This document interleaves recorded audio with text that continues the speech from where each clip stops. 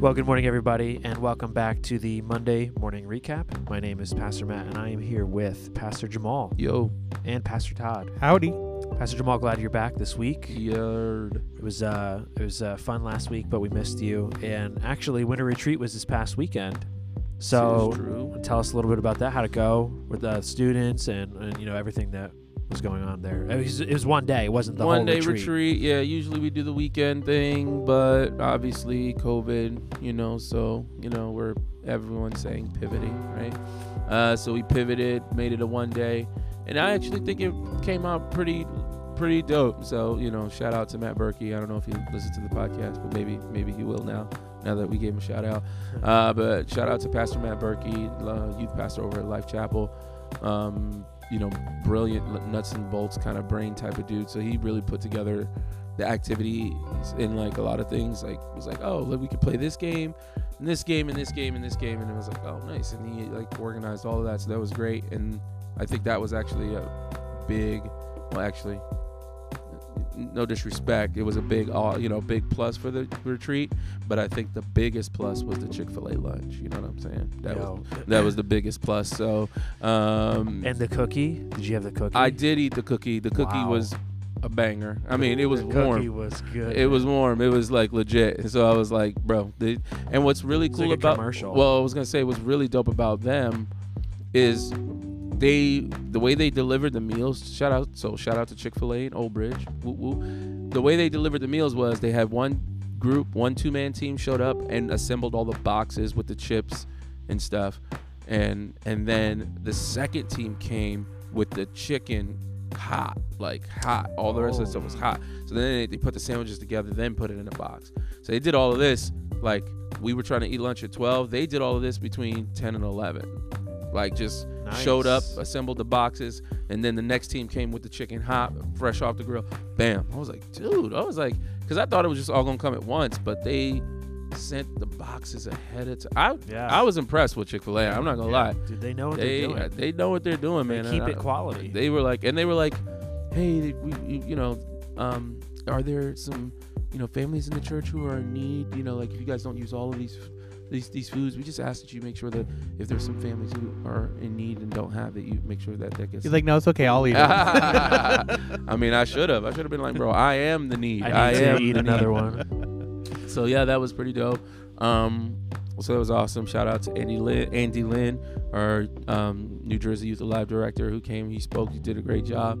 And then shout out to Freehold. You know what I'm saying? As a whole, they put together the worship team. Yeah. Had some of our former students, and then Pastor Matt was on the drums. So it was a nice little tandem. It was, and then Joe Polisano. You know what I'm saying? Mixing the vibes. He was holding it down in the sound booth. We really put it together, man. And I think that. From the standpoint of the students, they seem to really enjoy it and feel like they got stuff out of it. This Wednesday is our testimony night, so we'll see what the residuals of that is, and then the next week we're gonna kind of maybe unpack some more of the winter retreat stuff and practicals, but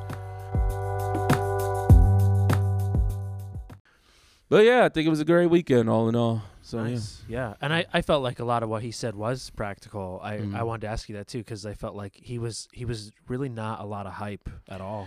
Just kind of went for it. Andy's a teacher, so his thing is we kind of putting that together. I think the thing is though, he did say in the beginning, his stuff is really high school, not so much middle school. Okay. And so, we kind of do need to come behind and maybe bring some clarity to some things, because there was a couple kids who were like, what does he mean when he says this? I'm like, okay. I'm like, you know what, actually I'll unpack this all for you on Wednesday. So that's good. Yeah, because I was curious. A couple of the kids definitely were like, because there were some concepts that were, they're a little bit more upper school, upper grade concepts about faith that some of the kids were like, wait, what? Like, what do you mean? Because I think he made a comment of your faith isn't rooted so much in whether or not you're praying and reading your Bible, like in this regimented kind of and so some of them were like, wait, I don't have to pray and read my Bible. And it's like, well, you should pray and read your Bible, whether or not it's mandatory. He's kind of messing with this concept, and you kind of need to have an understanding for your desire for the Lord in order to truly get the concept. And so rather than trying to break all that down in that moment, Yeah, I was yeah. like, all right, well, you know what? Wednesday, we'll talk about this. We'll unpack how this should be a byproduct of your relationship as opposed to like, you know, a box to check. So, Which, yeah, that's what he said in the first session, which I thought was good. Mhm. That I was like, wow, you know, he's like, we don't have a knowledge problem, we have a desire problem. And I'm like, wow, you know, and I'm saying that spoke to me, and that's why I was curious how the students responded to that, and that makes sense. Like you said, if he's a little more, you know, high school with his approach, I think that makes sense. It's making you think a little bit, yeah. and he's challenging those assumptions that we have. Right, know. because I think a lot of them, and we do have, our group is a little bit younger, so we do have a lot of students who are kind of like, oh, you know, figuring out things and learning things for the first time, like, and going through some things. So we handed out some journals and stuff too, like, before we left. I gave some kids some journals, which also had like some structural stuff in there for, you know, if they want to start to cultivate like a habit of journaling and reading scripture and memorizing scripture. So we have, it's going to be good, I think, Wednesday when we break some of this stuff down. We've got a couple leaders who probably will share some things as well, from a counseling, psychological aspect as well. So yeah. Nice, cool. Yeah, it seemed like a good weekend. I had fun being there last night. I was telling you, Pastor Todd. Yeah, our power went out last night, so I ended up. Me and Rebecca came here for a few hours. Okay, I'm all at my office. So. Oh, tough. Just, you know, Just in the office, chill. bro. You got this whole little space right here, bro. yeah, but like it was like it was a long weekend. I was actually tired on Saturday, even though I felt like I didn't have a lot of responsibility, but I was still pretty tired. Bro. Sunday was a long day because we had, you know, issues on like every end of the projector went out, the stream had a problem. There's a few things. Then I had like a Zoom meeting right after church for like an hour, so it was kind of like a lot. We went out to eat, came back, and then the power was out. So I'm like, okay. So, you know, just kind of wanted to veg a little bit, but, you know. I'm done. Mm-hmm. I was like, yeah. Well, I was going to say, yeah, you could have came back.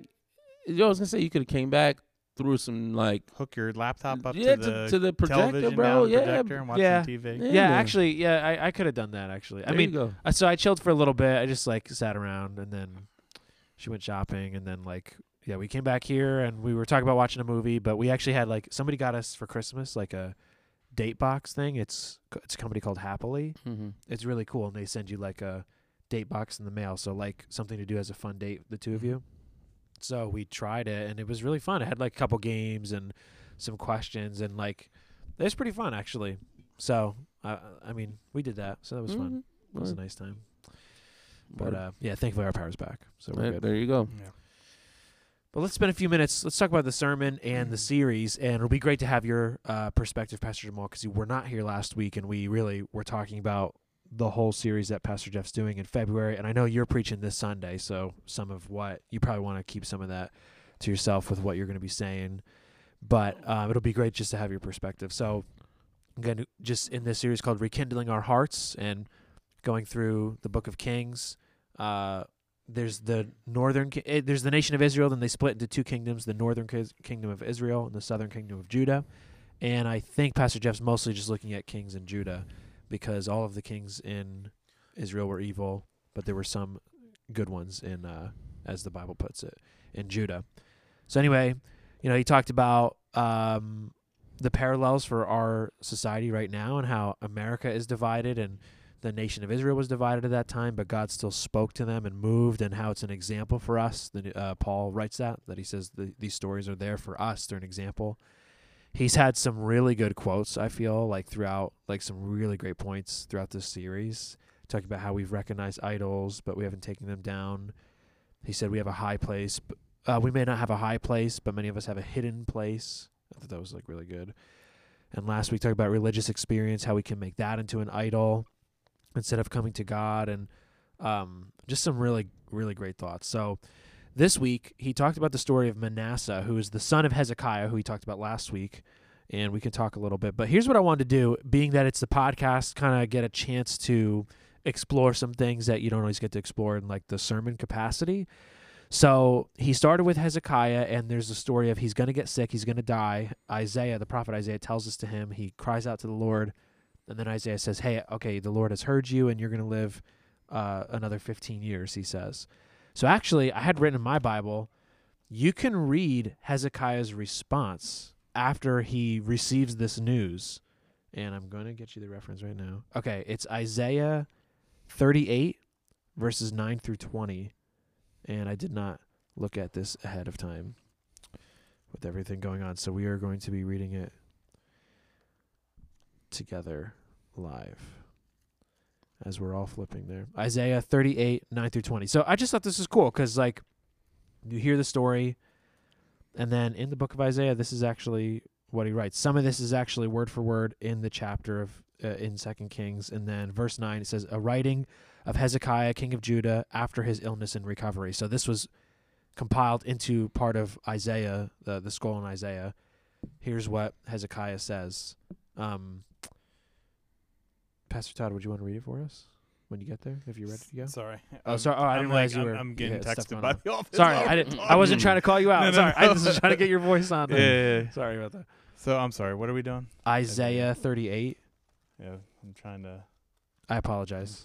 Yeah, no, they're texting me from the office because they don't want to come in and interrupt us. So Oh. Isaiah what, 30? 38 verses 9 through 20. Isaiah 38, 9 through 20. A writing of Hezekiah, king of Judah, after his illness and recovery. I said, in the prime of my life, must I go through the gates of death and be robbed of the rest of my years?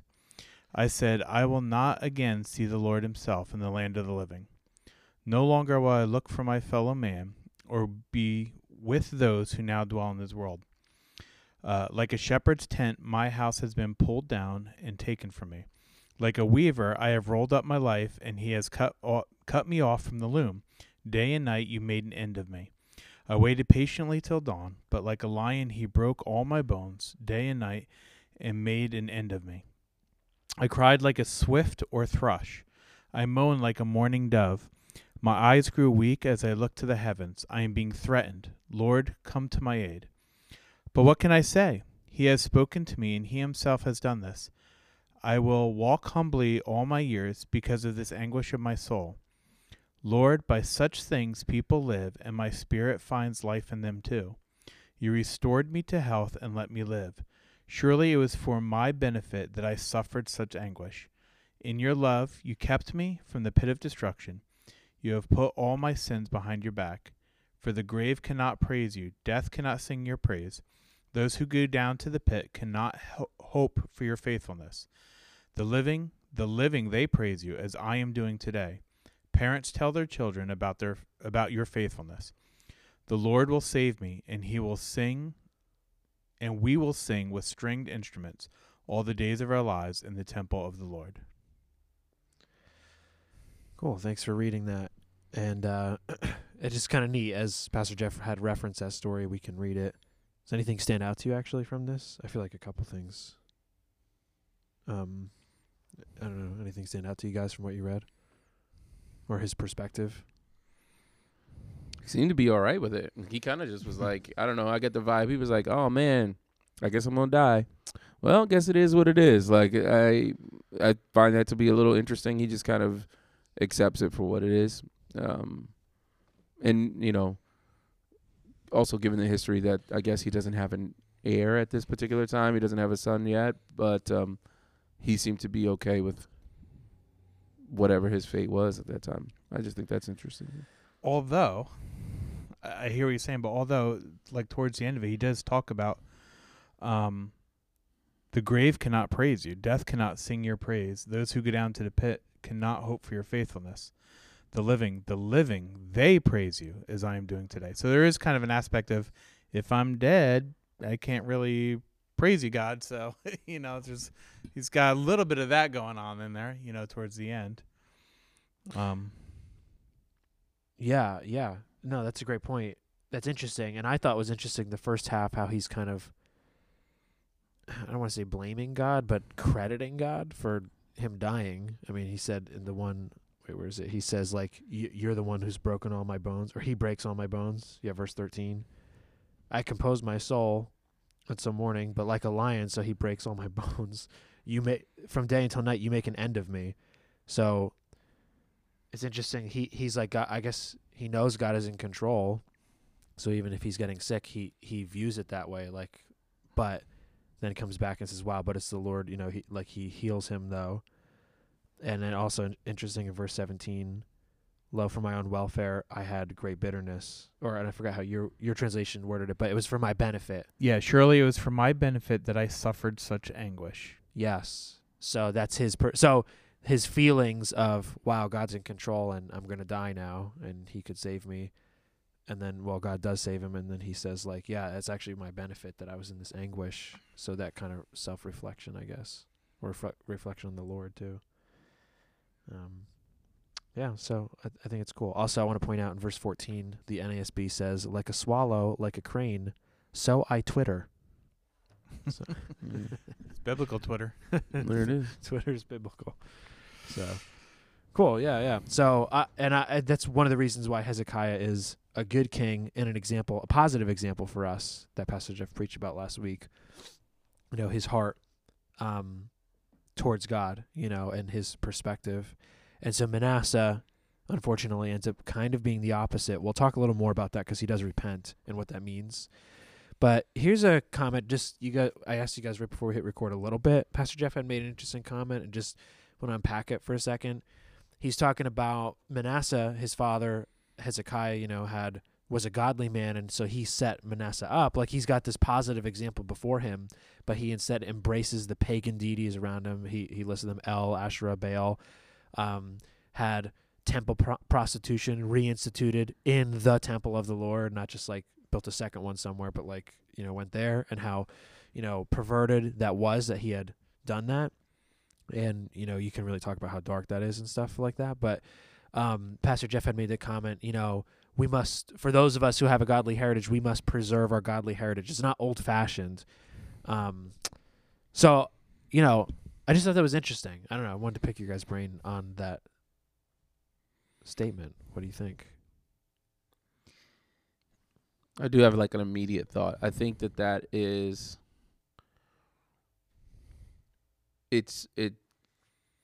my immediate thought is it sounds a little like, that comment sounds like somebody spoken up from someone from Pastor Jeff's generation. Like, I think that when you think about people that grew up in his generation, to be part of a legacy is an honor, right? Yes. When you look at teenagers today, they want to trailblaze. They don't usually want to come under a legacy and like kind of run with this thing. They oftentimes want to create their own. And it's an interesting kind of like, I guess, dichotomy, like of maybe a perspective on things. Like, sometimes you have people who say, I don't know how to word this, but like maybe you sometimes have people who say, man, I can't wait to inherit a legacy and build upon what is kind of like been established there. And then you have some people who say, man, I can't wait till I have the tools to build something on my own. And I think that depending on the type of person you are, because maybe it's not even a generational thing, but just maybe the type of person you are, depending on how you see that could affect the way that you go about your faith journey. And so like, I can understand where you say, if you have a godly heritage, or what was the word again? Yeah, preserve our godly heritage. Yeah, so if you have a godly heritage and you want to build on that, that's great. But then you might have someone who's like, yeah, my family has a godly heritage, but I want a faith that's my own. Yes. Does that make sense? Yeah. So. Yeah. I guess it's partly of how you define godly heritage, because if you're just trying to preserve religious ceremony and you think that that's your heritage, then you're definitely missing out on something. And I don't necessarily know that that's what his intent was with this. Right, yeah. I think the intent was you want to preserve the things that you know are godly, which includes our relationship with God and not letting things come in and interfere with that and not letting outside idols grab our attention. I think that's more of where he was going with this. But I think you have to start with defining, like, what is godly heritage? If godly heritage is just like, well, my parents went to church, so I go to church, well, you're kind of missing the point. I think the point is if we have a heritage within our like, oh, goodness gracious, we need to pursue. You gotta take. I'm sorry, I'm having so much trouble with You gotta phone take today. or whatever. No, it's fine. Yeah. When it comes to like that idea of godly heritage, like we want to preserve our relationship with God. Yes. And that's what we should be preserving. It's not old-fashioned to have a relationship with God. It's not old-fashioned to consider our spiritual life and how we need to grow. It's not old-fashioned to think about reading Scripture and growing from it. But it is not a good thing to try to preserve if it's just like, well, my parents went to church, so I'm going to go to church because it's the thing to do.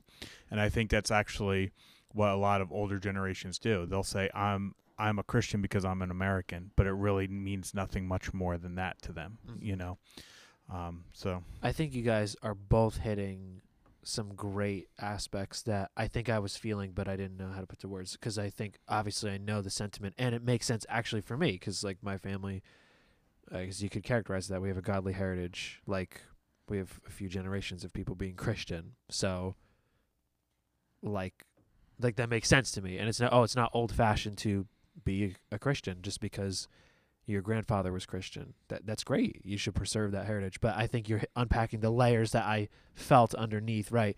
Especially you may be here and think, I need to forge my own path, or like, or it can feel passive to you. And again, I don't think that's what Pastor Jeff's saying, but you could say, wait, so I have to preserve it?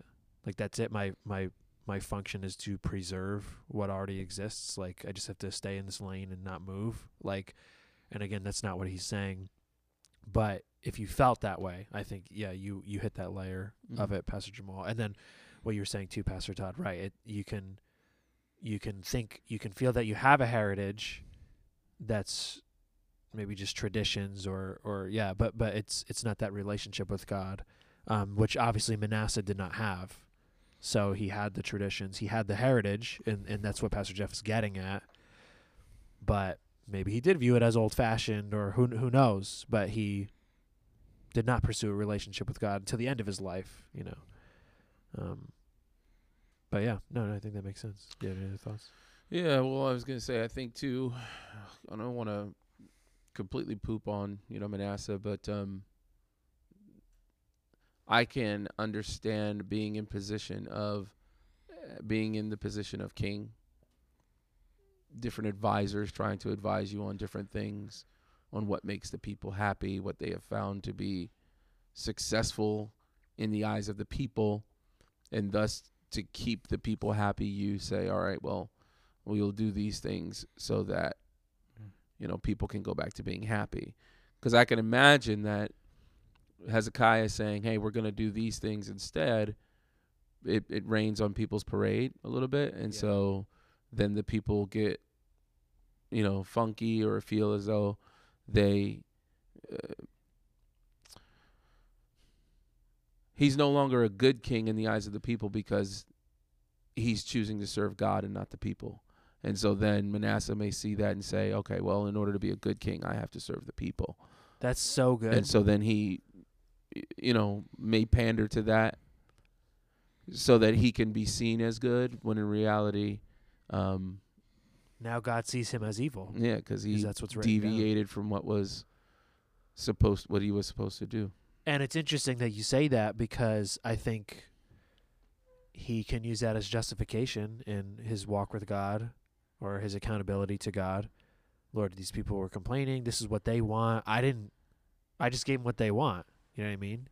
But how does God see it as we read it in Scripture is like, you did evil in the eyes of the Lord. He's not saying, well, the people pressured him and it kind of makes sense. What? Oh, You know, I was Did I say literally something? No. I literally was. I almost said something and I had to catch myself, Oh. but I'm gonna say it anyway. It sounds a lot like what parents sometimes do when it comes to raising That's their kids. exactly what I was thinking. Sorry, but that's Yeah, exactly it what I sounds was thinking. like what parents sometimes do. we worry about our kids liking us as parents, Yeah. and so we'll do what they want, even though sometimes we know it's not what's best It's for not them. what's best for them. I've had a couple over the years. I've had conversations with parents that say, I don't want my kid to be viewed like this by other kids, so I'm letting them do A, B, C, D, E, F, and G. And in my mind, I'm like, man, that's heartbreaking.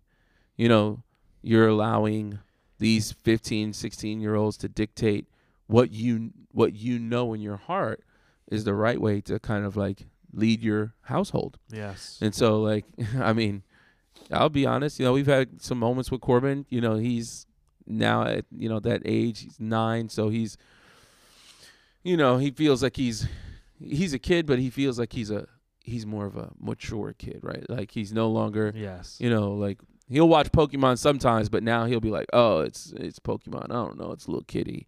You know, like he's starting to get to that space. And so he'll also too like kind of pick up on what other kids do and how other kids talk to their parents. He's gotten better at not bringing some of that stuff home. He tried in the beginning. He met this woman named Phyllis Fletcher, and she let him know that was unacceptable. So, you know, but yeah, so sometimes, and I get it. It's hard. I mean, I was telling Pastor Todd one time that he and I had a conversation. Corbin and myself had a conversation. I was telling him, hey, you're supposed to be a leader. This is how you lead your sisters, you know. And Corbin kicked it back to me. He was like, yeah, being a leader is hard. And I was like, yeah, you know, like you're absolutely right. Being a leader is hard. But this is what it is. And in that same way, you know, being a parent in today's culture is hard. I will not, you know, take that away from today's parents. I will also reinforce, though, that we are two things. We, being of a royal priesthood, are called to parent differently. Yeah. Number one. Number two, you are not without help. The Holy Spirit enables you to parent in a godly manner if you'll allow him to. If you'll allow him to. And I'm not talking about, you know, religious rituals that, you know, like, oh, well, we go to church every day, you know, or, you know, every Sunday and we pray and read the Bible together as a family. I'm not talking about that stuff. I'm talking about the stuff that's like the core, like the heart stuff. If you allow the Holy Spirit to empower you, man, yeah, I just believe that you will see the fruit of that. Yeah. You'll see the fruit of that. Yeah, and the thing that comes to mind too is you're talking about that. It's not just about like how other kids are going to see my kids. It's about how my kid sees me. You know, like sometimes we want our kids to think we're great, to want to be our kid's best friend. You know, and there's times like that really, like we can't pander to that either, because we are in a position where we do see things differently than our kids, because we have experience they don't have. We have understanding they don't have. And even though they may not like it, like sometimes that's the burden we have to bear until they reach the point of understanding where they understand, this really, it was a good choice. I just didn't know it at the time or whatever. So, and again, that's not easy. You have to come to a point where you understand that how your kids view you temporarily does not define who you are, you know? So, and that's being rooted in Christ really helps us to understand who we are so that we can deal with those tough moments. Yeah, I can attest to that. My dad was in the Navy. You're talking about some pretty strict, rigid parameters growing up, and I loathed it. I just, it's probably some of the reasons why I'm just like, you know what? I would rather just be kind of like free and just, you know, just let things be what they like. Chaos, organized chaos is my friend. And I, as an adult now, I'm like, oh man, I kind of get it. Like, I now see why my dad was like, hey, you need to do these things. Hey, these things are like this and these things are like this. And, you know, just different type of things he tried to implement, even though I rejected them as a teenager. and thought to myself, man, I can't wait to get out of here, live by myself, do my own thing, and then as an adult you start to realize like, oh, these things were for my good and for my benefit. Yeah.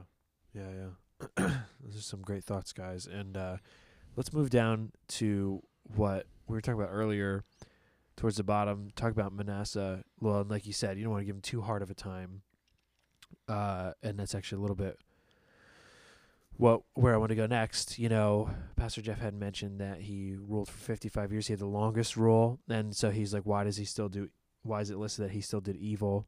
And it's because maybe he had wasted so much of that time as a missed opportunity. It was too late in some ways, So he had repented and God was with him. His relationship with God, I guess you could say, was restored, but the consequences or whatever were too late, So, we were just talking before we even hit record on some of these thoughts here on kind of our perspective, what it can be, I guess you had asked a question, Pastor Jamal, like, how late is too late, in that sense? Like, so how many good deeds did he have to do to change it that he would have been listed as a good king? Just some kind of interesting questions. Like, is it that black and white, or I don't know. I don't know. I think those were just some thoughts that I had. I think that everyone, keeping in line with, I guess, the idea of legacy, everyone is thinking about what type of legacy they're leaving on this earth, and what people are going to say about you when you move on. I think about it often, actually.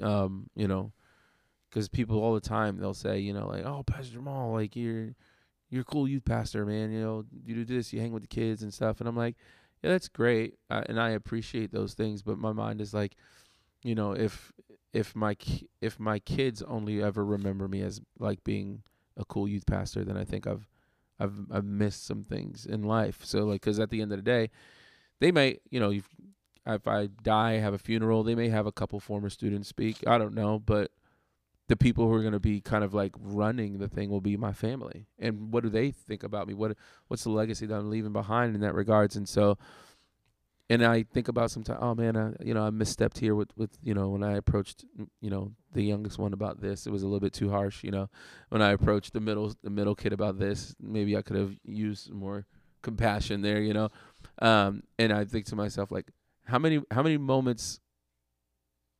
good moments do I need in my life in order for my kids and my wife to say he was a man of God, he was this type of husband, he was this type of father?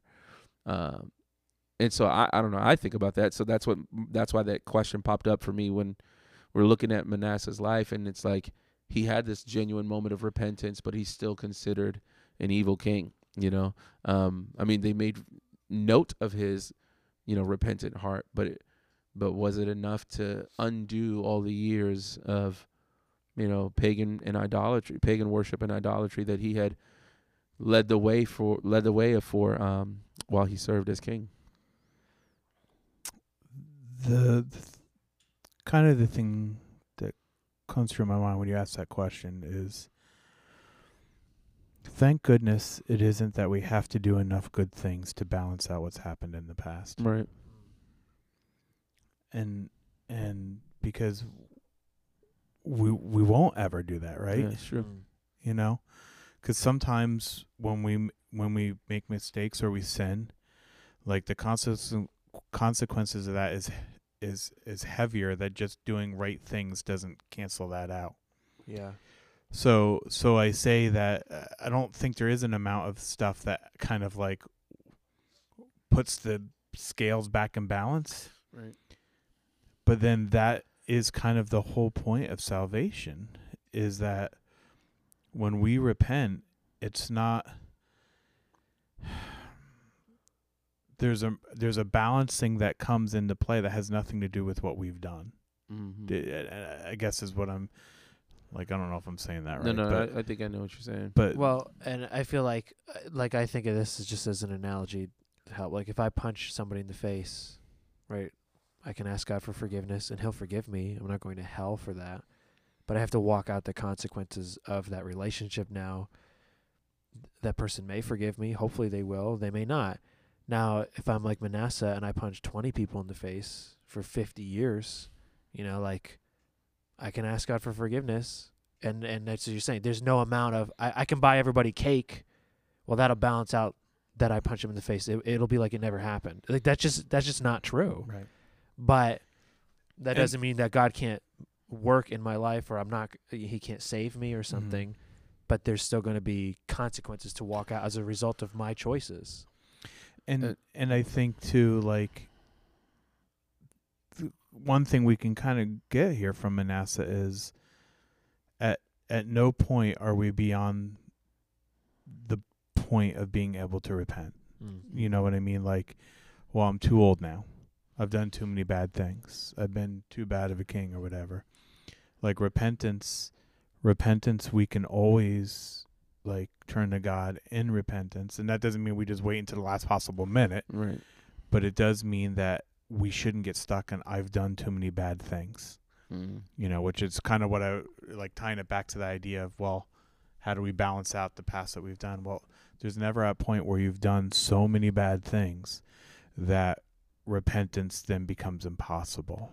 You know, Pastor Jeff even said at the end, he said this in second service. I don't think he did it in first service, but he made reference to, you know, what's taking place right now with Ravi Zacharias' legacy, and just like the hit that's kind of taken over the past few weeks. And, you know, you could hear it in his voice, Pastor Jeff, when he was talking about it. He's like, guys, you cannot live your life making decisions that is going to, like, undo all of the good that God can, you know, like, this idea that like, he basically was highlighting the fact that, like, your decisions and the consequences of those decisions, they can follow you, and you need to make sure that at the, you know, from the outset, that your heart, and I think this is what he was talking about in regards to, like, the legacy, you know, like legacy of faith of legacy. Oh, what were we saying? Godly heritage. Godly heritage. That's what it was. Like, in regards to a godly heritage, like, how all of it can just be undone, you know, like, because of this. And so, I don't know. I think too, like, just the idea that you're in a vacuum, that your sins don't affect you, which he talked about that during the sermon as well. Like, Manasseh's own self-corruption was the corruption of the nation. And even if you, like, I think you had a great point, Pastor Jamal, that, well, maybe he had pressure, he had advisors and these things, but he needed to still have an awareness of his own role. That if he allows this in his own life, that's affecting other people. And so, living in a way that it's not only like, oh, well, my sin will catch up with me, and it will. And you see Ravi Zacharias as an example how his name is tarnished, but not only his name or his legacy, but now the organization. There's hundreds of amazing people in that organization who now have to, like, clean up this mess. Their names can be tarnished as a result. And so just to pretend that what I do only affects me is the wrong perspective as a Christian, especially. Right, because it's not, I know sometimes we like to think about, well, that's just between God and I, but the reality is our relationship with God and what our relationship with God is like, both positive and negative, really does flow into our relationships to others. Yes. Yeah. And so like, if you think about it, our vertical relationship, our up and down relationship,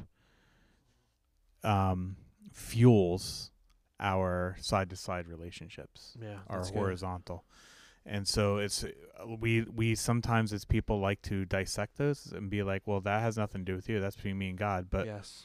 But the reality is, what is going on in our spiritual life absolutely does flow into our relationships with people. Yeah. You know, like, are we seeking from people the stuff we should be seeking from God? And if we're really pursuing a healthy relationship with God, that does overflow into the types of relationships we have with people. And And I think that's another example where we're talking about godly heritage. Like, he wasn't protecting his relationship with God. If you come back to that, maybe he did his best to protect his like reputation, his image. his image. Yeah. Yeah. And if that was as far as he went with thinking about heritage, then that's why he failed, but it's not, we're not trying to protect an image. We're trying to protect our relationship with God. And that's a good distinction. And even what you said earlier to those comments about if I do have a heritage of my family being Christian or even being American, and so we've always been at church, you can, on the negative side, let me preserve that godly heritage. Let me preserve that godly image. We're a church-going family, those types of things. And, like, no, that is not what Pastor Jeff's saying, and that's not, if anything, maybe that's what you saw in Manasseh's life. And so that's a good distinction. It's preserve the godly heritage, again, your walk with God, your relationship with God, that if you have a level of faith because your family has been in the faith, that's amazing, and that's a gift, Yeah. I think the other thing too is like, the one other thing that came out of me thinking about, like, how many deeds you need to be not considered evil, was also the the thought that even though in this particular story Manasseh, waits to like the end of his life to really kind of repent, like we are often guilty of doing the same thing. Like we wait, Yes. we kind of wait until we wait until we're either like we can't hold it anymore, or our sin catches up with us, or it, something happens and we're exposed before we actually kind of like deal with some of that stuff in our heart. And that, I think that's like, think about how many times like you have unforgiveness or bitterness towards a person and it's a long time, and then maybe you do ask God for forgiveness and he forgives you and all those things, but that person's not even in your life anymore. mm-hmm. And so it's too late to mend a relationship or experience godly, reconciliation with that person simply because you moved or they're not around anymore. And it doesn't mean there's no forgiveness if you're completely forgiven, but we've missed that reconciliation that maybe could have taken place. Still stays broken. Yes. Yeah. Mm-hmm. So I wanted to ask this, and I feel like we've basically already kind of answered it, but I wanted to just say it. If, potentially you could be listening, what if you feel like you've already wasted so much of your life? What if you feel that way? I would say, okay. But again, I like, it's never too late to turn to repentance. Mm-hmm. And if you get stuck on, well, I've already done too much, then you're going to miss out on how you move forward in doing what God does want from you. It's okay to mourn the loss of time, and not having had the relationship you wish you had, or you now realize you should have had with God, or to have done things in the past that you're ashamed of. It's okay to mourn those things. But if you get stuck there, then it gets really hard to move forward in the relationship that God does want us to have with him. Mm-hmm. So I would say acknowledge those things. Acknowledge, okay, I wish I would have, whatever. But that doesn't have to be the full story of your life, And I think, too, the other thing that comes to my mind,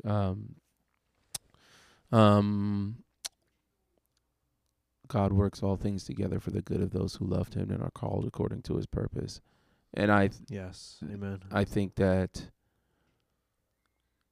I have a friend, a brother in Christ, who's like my accountability partner. And oftentimes when we're talking to one another and we're like in funky headspaces about stuff, we'll say this to one another. We'll say, hey, man, remember, nothing is wasted when in the hands of God. Like, even the mistakes that we've made, can be used by God to bring about something beautiful. And I think, like, if you're in that space where you say, well, I've already wasted, X amount of years, not living for the Lord or not doing these things with the right heart, today can be the day where that shift takes place, and God in his grace, in his mercy, and in his goodness could take whatever years you have left and make something beautiful, right? Because even while we're sitting here, we're talking about Manasseh was this evil king. The fact that his repentance was genuine is still noted in the scripture, which I think is something to highlight. Like, hey, listen, was he an evil king? Did he, you know what?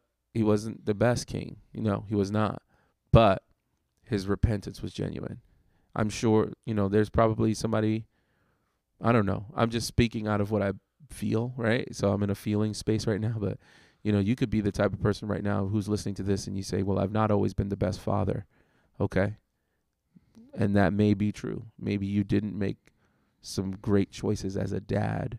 However, you can now be the type of person where the redemption story can really shine as you surrender to Jesus. So, maybe you had some missteps before, but you could, there can be this turnaround if you trust in the Lord. So that's my thought on that. And the beauty of the cross is none of us are perfect.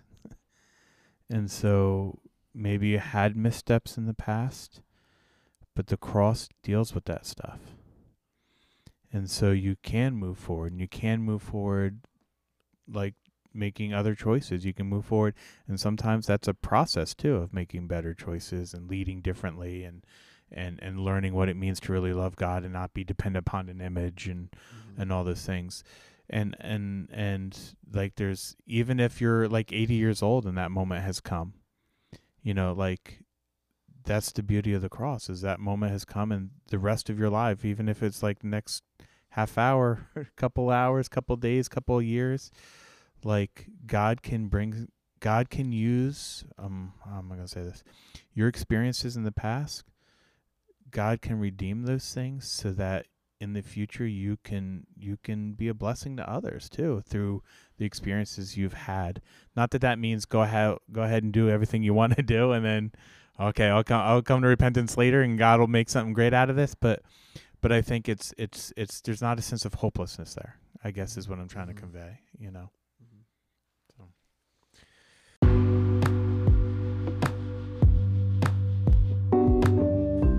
That's really great, guys. Thank you so much for your perspective, and picking apart a little further the story and stuff like that. I know, Pastor Todd, you got a split. I did want to ask you guys this really quick. Pastor Jeff made the comment that he was going to bring a trash can on the altar. Or no, what did he say? Like the thing outside. The dumpster. Bring it in and start throwing it on the altar. How do you think that would have went down if he really did it? How would it have gone down? Not well. Yeah. He was like, I know some of you would have been offended, so I didn't do it.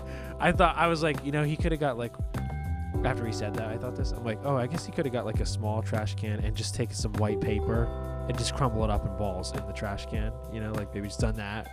But it was a good would have been a good object lesson. But he had the flowers, and it was still a good illustration because it made the point. You're like, oh, he's like, if you're offended about that, hey, how about ourselves, where the Spirit of God is? And I'm like, oh, that's really good. But I thought it was great that he said, he's like, I was gonna do it, but I didn't do it.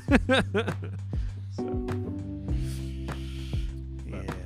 yeah. I actually had one time when I was working with teenagers, I had a Super Bowl party at my house, and the kids left garbage everywhere. I mean, it was like ridiculous, the garbage they left. So that Wednesday night, I actually brought all the garbage from home, and I put it on all the chairs and said, go ahead, have a seat. Go ahead. Man. And if you don't like it, well, then go ahead and put it in the garbage, which is what you should have done at my house. Because I was so mad. I mean, there was like gum ground into the carpet. So I kind of did that. I just did it on a smaller scale. Yeah, that's interesting. I mean, I guess I should have did that when we had back when we were in the parsonage. This is like early in my marriage, so this is like probably one of the first Unite parties we had as a married couple, and the kids came over, and I'm not gonna say who because I remember who it is, but they had orange soda and they spilled it in one of the rooms where we had like beige white carpet kind of Oh my gosh. and it just was like this spot of like orange. Phyllis was And mad. they just like walked away and acted like Upset. that didn't happen. Well, by the time I saw it, everyone was gone. Yeah. Wait, So, so but I the mean, the student kid is did it still at alive? the time, and he wasn't like. Yeah. Well, I mean, it's They're still living. it's Okay. it's right as it stands right now. It's a toss up between these two students who might have done it. But I'm not we'll gonna talk say- about who it is Yeah, but, after yeah. because I think Phyllis was guess. upset, bro. She was mad. She was mad that spot was there. Then she was mad that I didn't see it. Like I was like, I didn't see. I don't know. I just saw it just now. I She was wasn't like, patrolling the room. and that was her issue. Like you should have been on this. Like Yeah, and man. I We was like, sorry. there was a student that he clogged our toilet, so it's overflowing, right? So I'm like there trying to shut it off. Some of the youth leaders like real quick like were cleaning up. It was like great that they all like stepped in. So now he starts laughing about it, this kid, because it's like I mean you're embarrassed, but I was like, no, you're not laughing about this. Like so I made him clean it up. Then his mom was taking longer to pick him up than everybody else, so I had him Makes start. it more awkward. Yeah, no. So I had him to start. He started cleaning my apartment. I'm like, all right. I had him vacuum like the whole couch because that's what I would have done after everyone left anyway. So I'm like, you do it. So he started getting bent out of shape, and I was like, no, man, you did this to my apartment. You're cleaning. So So moral of the story: if you come to our house, please clean up after yourself because we don't want to make you clean up. no, I thought it was gonna be like more of the story is welcome to youth ministry. So Well, just that's know there what you're in too. for. Yeah. That's there too. All right, everybody. Well, thank you for joining us. We'll see you next time. It's been Pastor Matt. Pastor Jamal. And Pastor Todd. We'll see you next time. Bye.